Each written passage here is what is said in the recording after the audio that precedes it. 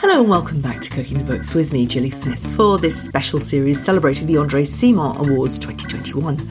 Each week we're meeting the authors shortlisted for this year's prestigious food book gong with an introduction by food assessor, the Nigerian-born author Yemisi Aribisala, whose memoir Long Throat, Soup, Sex and Nigerian Taste Buds won the André Simon's John Avery Award in 2016. Now, 4 out of 7 on the shortlist have already appeared on Cooking the Books, and this week you'll get a chance to listen again to Dee Ritali tell me how Baking with Fortitude, the name of her book, as well as the story of her life, is about so much more than bread and cake.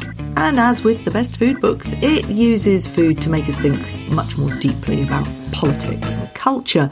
And so, before Yemisi told me what she thought about Dee's book, I asked her if it was this kind of metaphorical storytelling that she was looking for in the shortlist. I wasn't actually looking for anything, because if I did, the end product would be narrow. First thing I did, of course, was jump at the memoirs, and then I put them down again. So maybe you're right. But food for you is a language, isn't it? It is something that you use in your own writing, your own award-winning writing, your own André Simon award-winning writing, to really examine much more than food. And that's certainly what I'm most interested in, and certainly the shortlist really reflects that. It's often about culture, it's very often about politics, and it's very often about emotion. It's about an inner world, isn't it? I mean, pretty much each of them in their own way. Even Mark Diacono, talking about herbs, manages to make me smell things on the page that I didn't even know that I could smell. What for you makes an award-winning book? You would have to be incredibly unique, because there's so many books that have been submitted to the André Simon. And so if you imagine, last year there were 5,000 published cookbooks. In order to stand out, even if you're not being presented to an award, you would have to have a unique theme. You would have to be thinking outside the box. You would have to have a very strong voice. You would have to present your ideas in a way that was compelling. All of the things that you would expect from a good book. But I think a little bit more, because there's something about talking about food and being able to connect, with that very personal organ, which is the mouth. Do you think you found it in the shortlist? Oh my goodness. This is a very, very difficult shortlist, because every single one of those books are just brilliant. They're brilliant. I'm going to warn you ahead, because you might have to edit the enthusiasm out to sort of balance it, because some of the books I'm saying to myself, this sounds like I'm saying this is the winner. You see what I'm saying? I can't edit out enthusiasm. I want enthusiasm. It's wonderful to listen to. No, they're great. It's a great list of books. I've interviewed, 4 out of 7. I'm interviewing Mark next week and Yasmin as well. So, I love these books as much as you do. So go for a full enthusiasm. Okay. So Baking with Fortitude was the first book that I felt I could attach the word genius to. I mean, this book is a darling. I was blown away by its innovation and integrity, its provenance, and that word is emphasized in the book. And it's a word that I love, because it promises you the delicious spice of heritage added into brilliant innovation. So the book's proposals for redefining baked goods are already stunning. The photographs are beautiful. The book's cover has a delicious butterscotch complexion that makes you think of the sincerity and consolation of brown paper packages with fresh baking in it. And Ritali could have easily proposed baking, just simply baking, with offerings like orange yogurt and polenta cake, or brioche buns with blackberry and cardamom syrup. And you would have been satisfied. It would have been satisfactory, But there's also the honing of deep flavor with fermentation, and the brave contemplation and challenge of what I call the established quantities of sugar in baked goods. She threw the rule book out. There's absolutely no showboating here, just a kind of natural beauty and a confidence that comes from knowing you are an original. And having exercised this originality so often, it is near perfect. A genuinely fantastic book. Wonderful stuff there from Yemisi Aribisala. Now, back to my chat last year with craft baker at Fortitude Bakehouse, Dee Ritali, who was one of the first people to bring biodynamic organic foods to London in the mid-90s.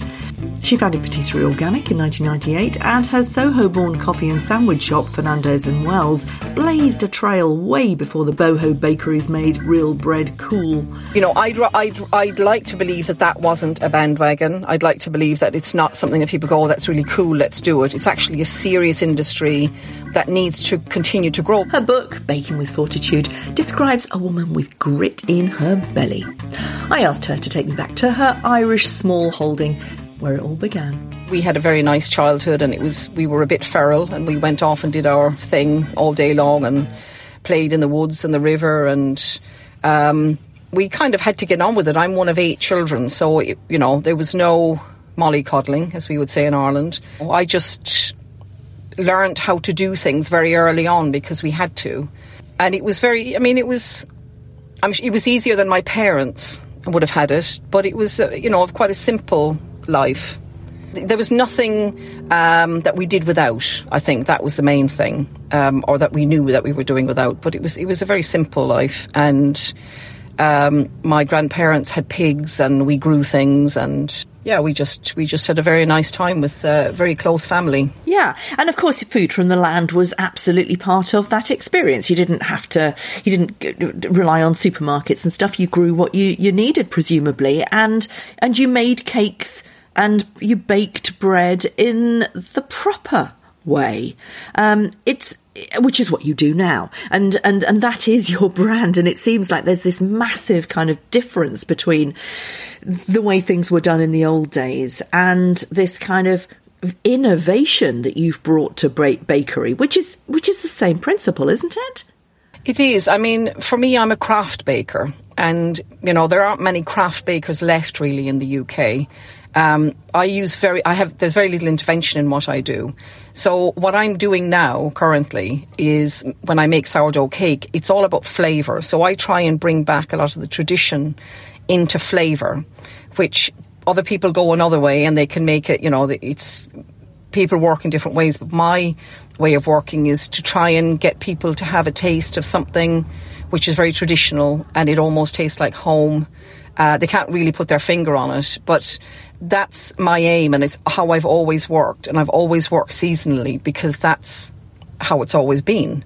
I don't believe in, getting strawberries in December, which, each to their own. That's just the way I've done things, and I do things now. And that is a direct link to the way that you were growing up in Ireland at that time. It's very natural, very traditional, seasonal, local. Do it the way that it's always been done. But it is important to talk about the impact of that attitude when you came to London, to the Bumblebee Natural Foods in 1995. It was way ahead of its time there. You were chief baker there. I mean, what did it feel like in 1995 to bring what you'd been doing completely naturally to cool London at that time and bringing a sense of innovation? The reason I kind of went to Bumblebee, I think, was because they were trying to do something which was also very natural and very wholesome, but it was kind of almost too wholesome in that people were losing interest in food that was very heavy or very brown, as we used to say there, and didn't have a huge amount of colour and sometimes not a huge amount of interest. So when I started with them, my aim there was to start making a kind of patisserie which was artisan in style, made completely by hand, and that would bring something with colour and interest to people, but using organic and biodynamic ingredients. And it was very easy there because everything was to hand. They source stuff from all over the world in terms of dried fruit and spices and flower waters, but the actual daily... we were actually one of the first people to look at food waste as well, which was very, very early on. And people were not necessarily buying organic. They were a little bit suspicious of it. There wasn't, people didn't know very much about that industry. So it was very early days. I mean, to try and sell organic patisserie and organic cake, specialist cake, gluten-free, vegan, I was definitely one of the first people in the UK to really do that from very early on, which wasn't easy.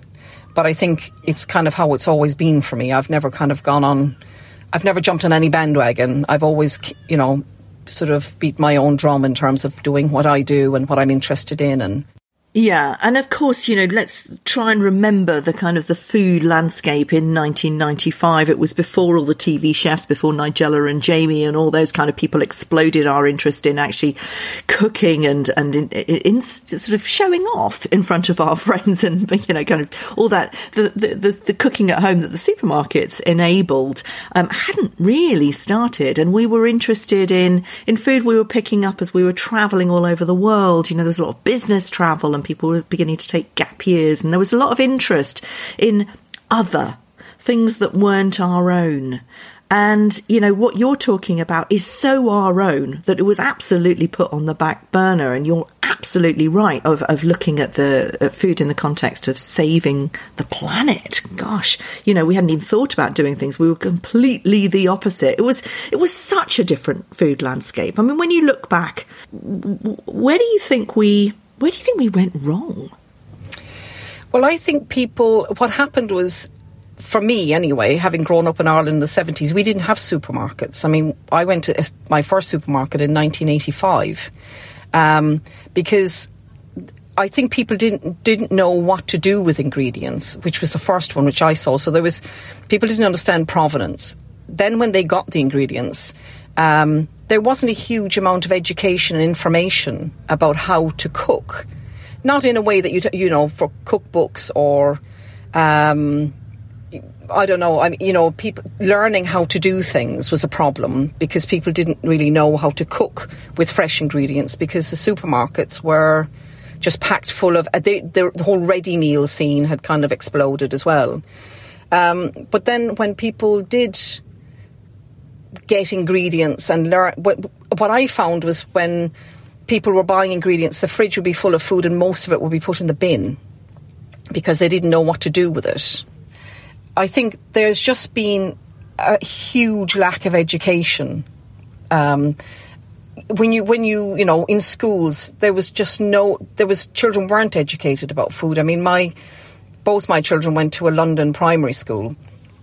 And it was quite progressive. I mean, this was in 1998 when Samaya started, that the head teacher there understood organic and biodynamic food, and she was trying to bring something else to the table. But parents either didn't want it, say 50% of them didn't want it, and also at home they were eating, everything was so easily accessible. Yeah. I think that's a huge problem, is that there was a sudden boom in takeaway food. We'd gone from fine dining, which a lot of people couldn't afford, to then takeaway foods, to supermarkets being absolutely jam-packed with whatever you wanted. And a huge thing, and I still say this to people now when I talk about food or I do pre-COVID, I used to do a lot of teaching, is meal planning. People didn't plan meals. I think people still don't plan meals, which means there's a huge amount of waste because you just go and grab. You just think, I need this and I need this and I need this. There was no pickling, fermentation. I mean, we were big advocates in Ireland of freezing food. Every family had a freezer because that's what got us through the winter. And people had perceptions of all of this which were very negative. And I think that's where, even now, I think it's still a huge issue that there isn't enough information through supermarkets about feeding yourself and actually looking after your ingredients. I still, if I go to a supermarket, I think there's nothing about food waste. There's nothing, they don't speak about what they do with their food waste. And yeah, I think it's purely a lack of informing people. Yeah, I think you're right. I mean, I was talking to, I do a podcast called Right to Food for the Food Foundation. I was talking to some of their teenage food ambassadors, all of whom lived in food poverty. And I was talking to them about, what is the problem? And one of them, who comes from a Pakistani Indian background, and she said, we don't know what British food looks like. We learn all these kind of cooking skills at school, very, very basic, but we don't actually know what British food looks like. And there's this disconnect that we are like magpies. We're so interested in everything else that we've lost our way. And I'm very interested in, what counts as your innovation is actually something that your grandmother did. So there's this disconnect of about, 30, 40 years. And I wonder if that will close. So when you're talking about fermenting batter for cakes and souring milk like your grandmother did, and we'll hear more about those in a second in your food moment, whether that will become part of British culture and whether fermenting and pickling and all the things that people do to avoid waste will become again part of naturally what we do just to save money. Yeah, I think it will. I mean, I've seen lots of people in the industry, lots of younger people in the industry who are massively interested in what I'm doing. They're interested in growing, they're interested in organic. We get a lot of people through our doors that talk about fermentation and that they've never done it and that they pickle things now. And I mean, you can see the boom in sourdough bread baking, which, is a tough trade and people are still wanting to do it. And I think it's, I'd like to believe that wasn't a bandwagon. I'd like to believe that it's not something that people go, oh, that's really cool, let's do it. It's actually a serious industry that needs to continue to grow because we're a very small percentage of, the whole kind of baking industry in the UK. Us sourdough bakers are a very small percentage of it, but it is growing. And there's definitely more interest, partly because of COVID, partly because people are having time. I mean, one of the things that people say to me is, I haven't got time to do that. I haven't got time to, ferment the batter. And I'm like, well, you don't have to do it every time, but at least experiment. I mean, it doesn't have to be sat somewhere for 7 days. You can use it the next day or you can use it within a few hours, which, I talk a lot about. It doesn't have to be days of your life that's consumed by something.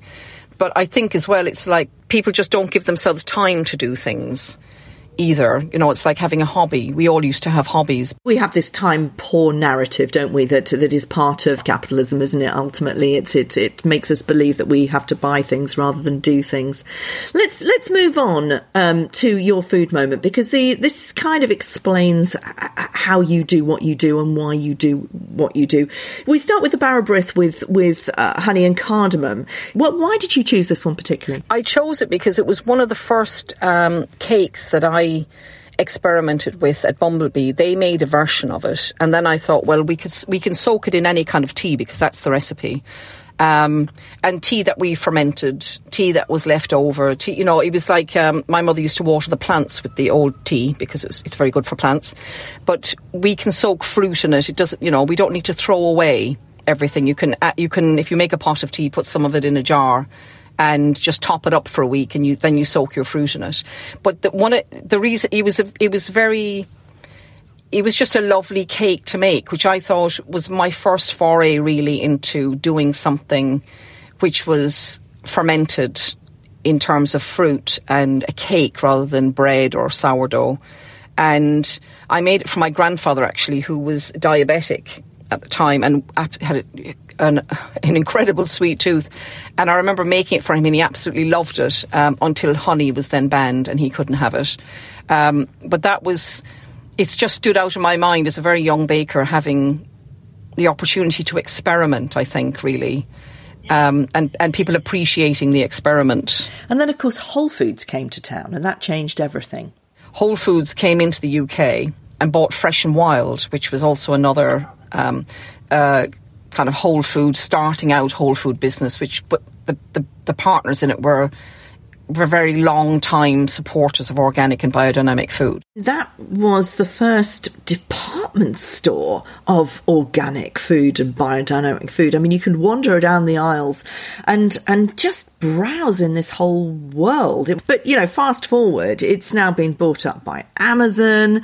And I just wonder, what that means. Does it mean that we've kind of moved on to the next fad already? No, I think it's still there. I mean, I work and will work again in the future with London farmers markets. And in 1998, I think I was doing about 11 farmers markets as part of my business. But as long as you have groups of people who are interested in buying wholesome food from farmers markets, from places like Planet Organic are sort of a standalone brand for me. I've worked with them really as well since about 1999 in terms of, I was very core to their kitchen offer at the time. And I still know them very well, and they are really progressive, and they see, they do very well. I mean, the one thing that I can see through any of the whole food or organic brands is fads in diet, which is a big key to, your keto, paleo, all of those diets that come in, and then suddenly people are gluten-free, and then there's suddenly vegan. And but within that, the whole foods are still being sold. I think the fads in whole foods are the various diets that seem to happen. But it still means that people are, as long as they continue to buy organic and they understand why they would buy it, or buy organic vegetables, buy seasonal vegetables. I mean, Whole Foods is very appealing to people. Now, when you go to Whole Foods, the original Whole Foods that I worked with was very different. It didn't have... everything there was organic. Everything was...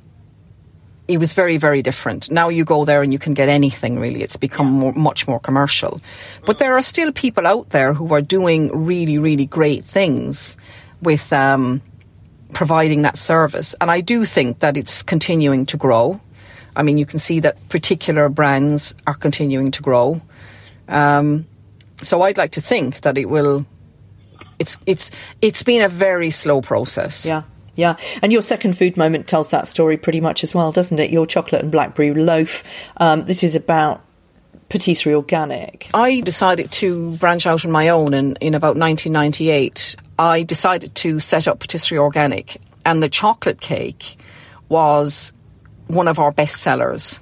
It sold everywhere. It was a vegan product. And when we started Patisserie Organique in 98, we started in a very tiny way, and we sold to Fresh and Wild, and the business exploded. So within 5 years, we were in Selfridges, Harvey Nichols, all the good restaurants. People were really interested in vegan food, and they were really interested in gluten-free. So I had a specialist department, and then I had a very fine artisan patisserie department as well. And that's kind of why that particular cake will always stand out, because it was it's such a beautiful cake to make and to eat, and it was a departure from the vegan and specialist dietary products that you could buy then, which were not particularly nice to eat. So I've always designed products that are tasty, I suppose. And important, it is time that makes it tasty, isn't it? I mean, everything from the steeping to the fermenting to the everything. The leaving the sour milk or the milk to sour on the windowsill, which is in your third food moment. It is time, isn't it? Can you do it without time? Well, you can. I think when I was writing the book, or when I write any recipe, I look at it going, you can do it in two ways. So you can do it where if you haven't got time.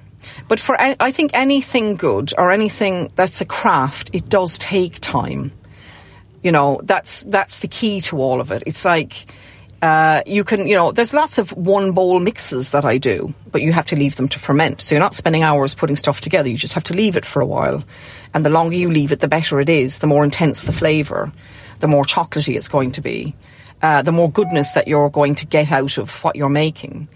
It is about time, but I think, I mean, there aren't enough specialist bakers out there as well, to sort of be able to spread the word, or for people to be able to access what we're doing.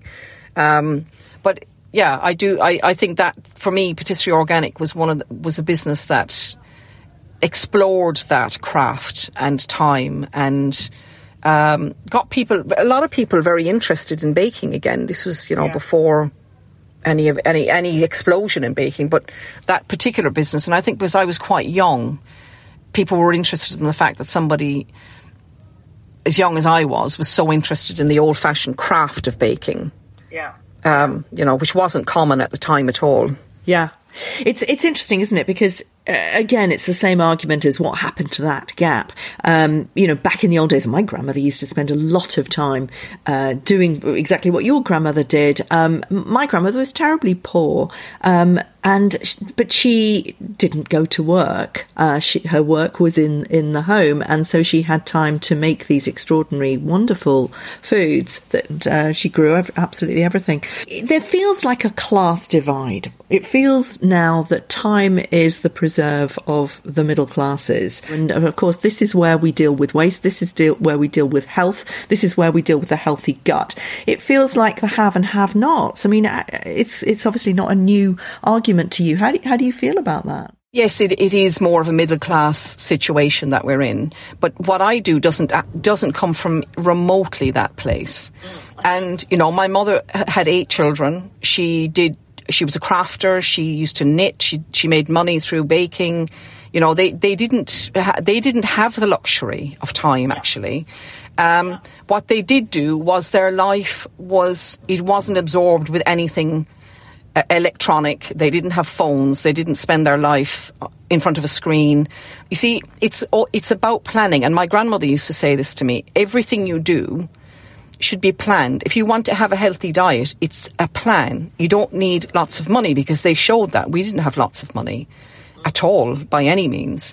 And it was just about planning the things that you needed to do on a daily basis, because people will find time now to do all the things that I absolutely hate. So it's like they'll sit in front of a computer for hours, and that's cool if that's what you want to do, but it's something that I can't do because I'm just not built to do it. But it's like having a walk. Well, I haven't got time to have a walk. I haven't got time to do stuff. There is time. It's just a different form of planning. And I do, but there is an issue with people being fed correctly and properly and understanding ingredients, because food poverty in the UK is huge. I mean, it's a huge issue, and we get asked about it all the time, and we get asked to give what we have to different food banks, and of course we do as much as we can, and if we have whatever we have, we will try and share. But there is, you don't have to spend hours of your life fermenting things. It's literally a process, but you have to have a plan. That's the difference. Exactly. But it's also skills and confidence to have a go. And this is kind of, I was looking at your third food moment, and it is the sour milk soda bread.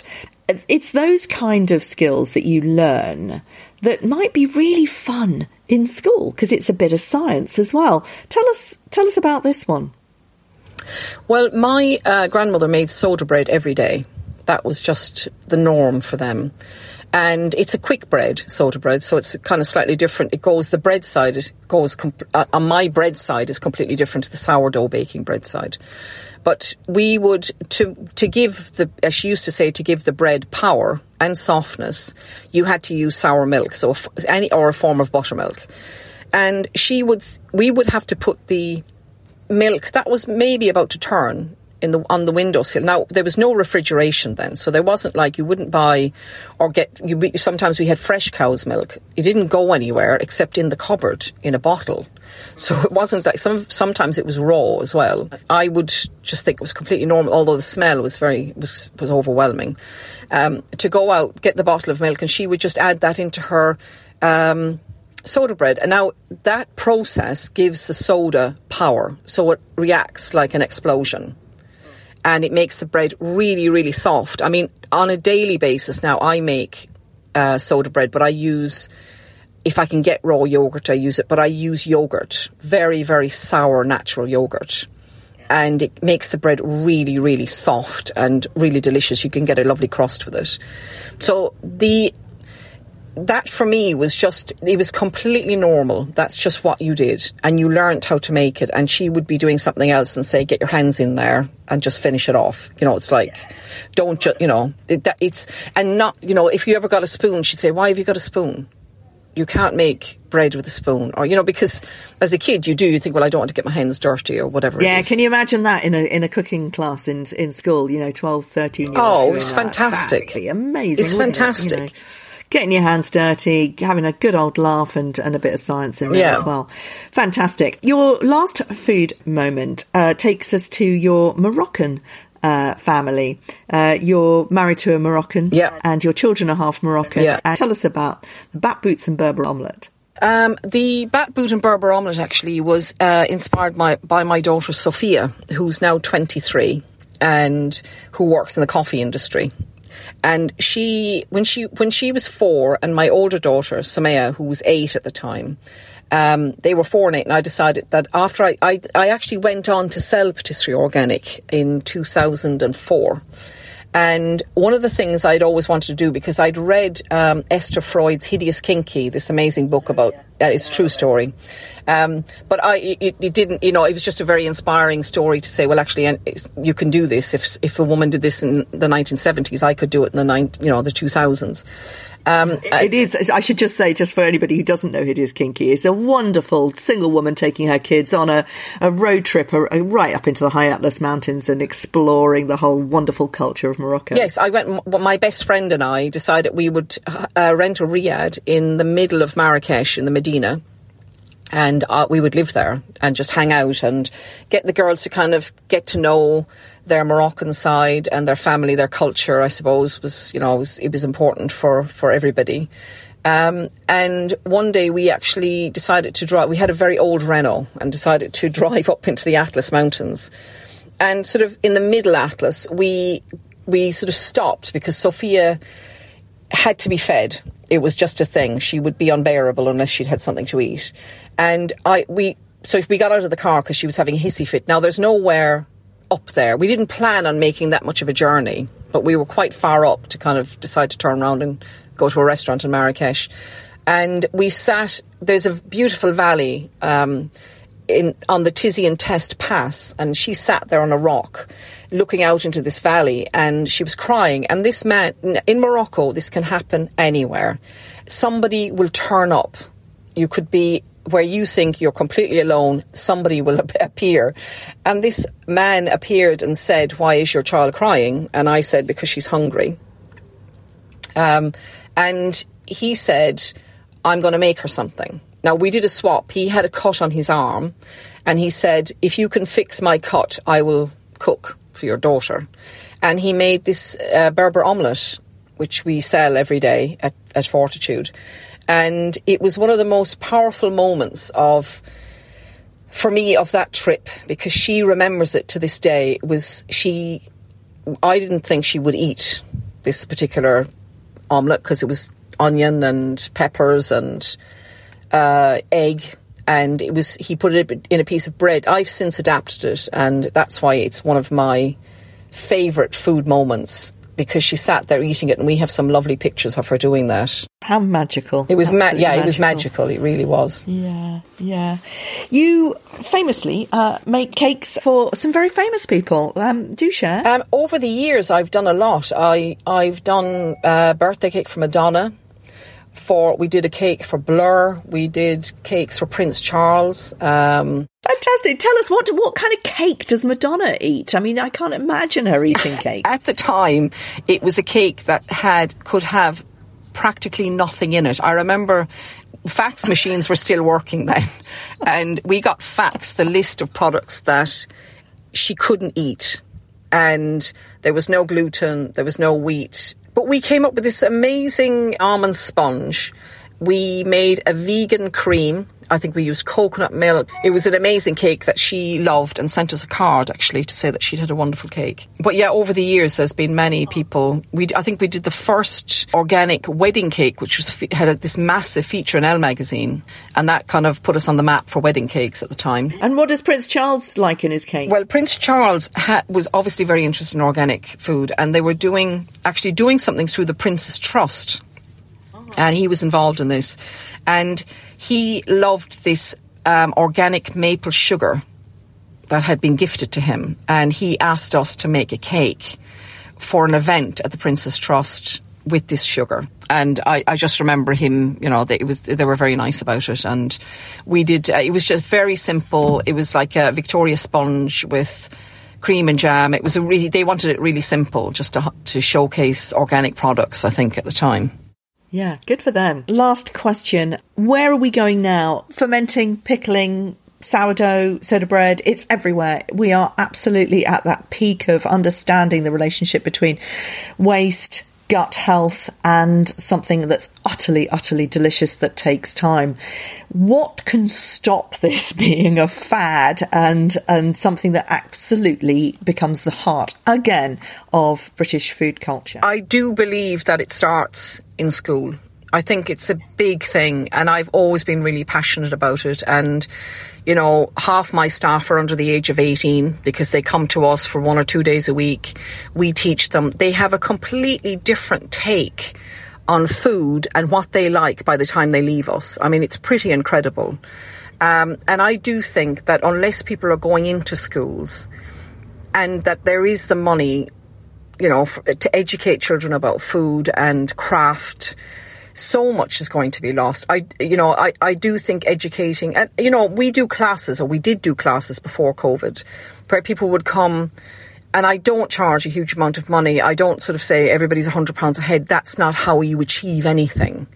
It's making the education cost effective, and people writing about it more. I think that's the other thing. It's just getting the message out there. Getting the message out there, really, in as many ways as possible. I mean, you know, doing podcasts like this for me is really, it's a huge opportunity to talk about food waste and craft. Because craft is another, you know, we talk a lot about mental health in our bakery and what we do and how it really, there's so much to it, and food's connected to so much because, you know, it sustains us. And I think it's people understanding, you know, what you put in your body is sustaining you. I don't think everybody understands that message, really. Thanks for listening. You can also find me on Food FM, the online radio station and global podcast platform, which aims to change the world through food. Do get in touch with me on social media. I'm at Cooking the Books with Gilly Smith on Instagram and at Gilly Smith on Twitter. And you can sign up for my newsletter at gillysmith.com to find out about the Cooking the Books Supper Club. I'll be back next week with the next on the Andre Simon Awards shortlist, Mark Diacono.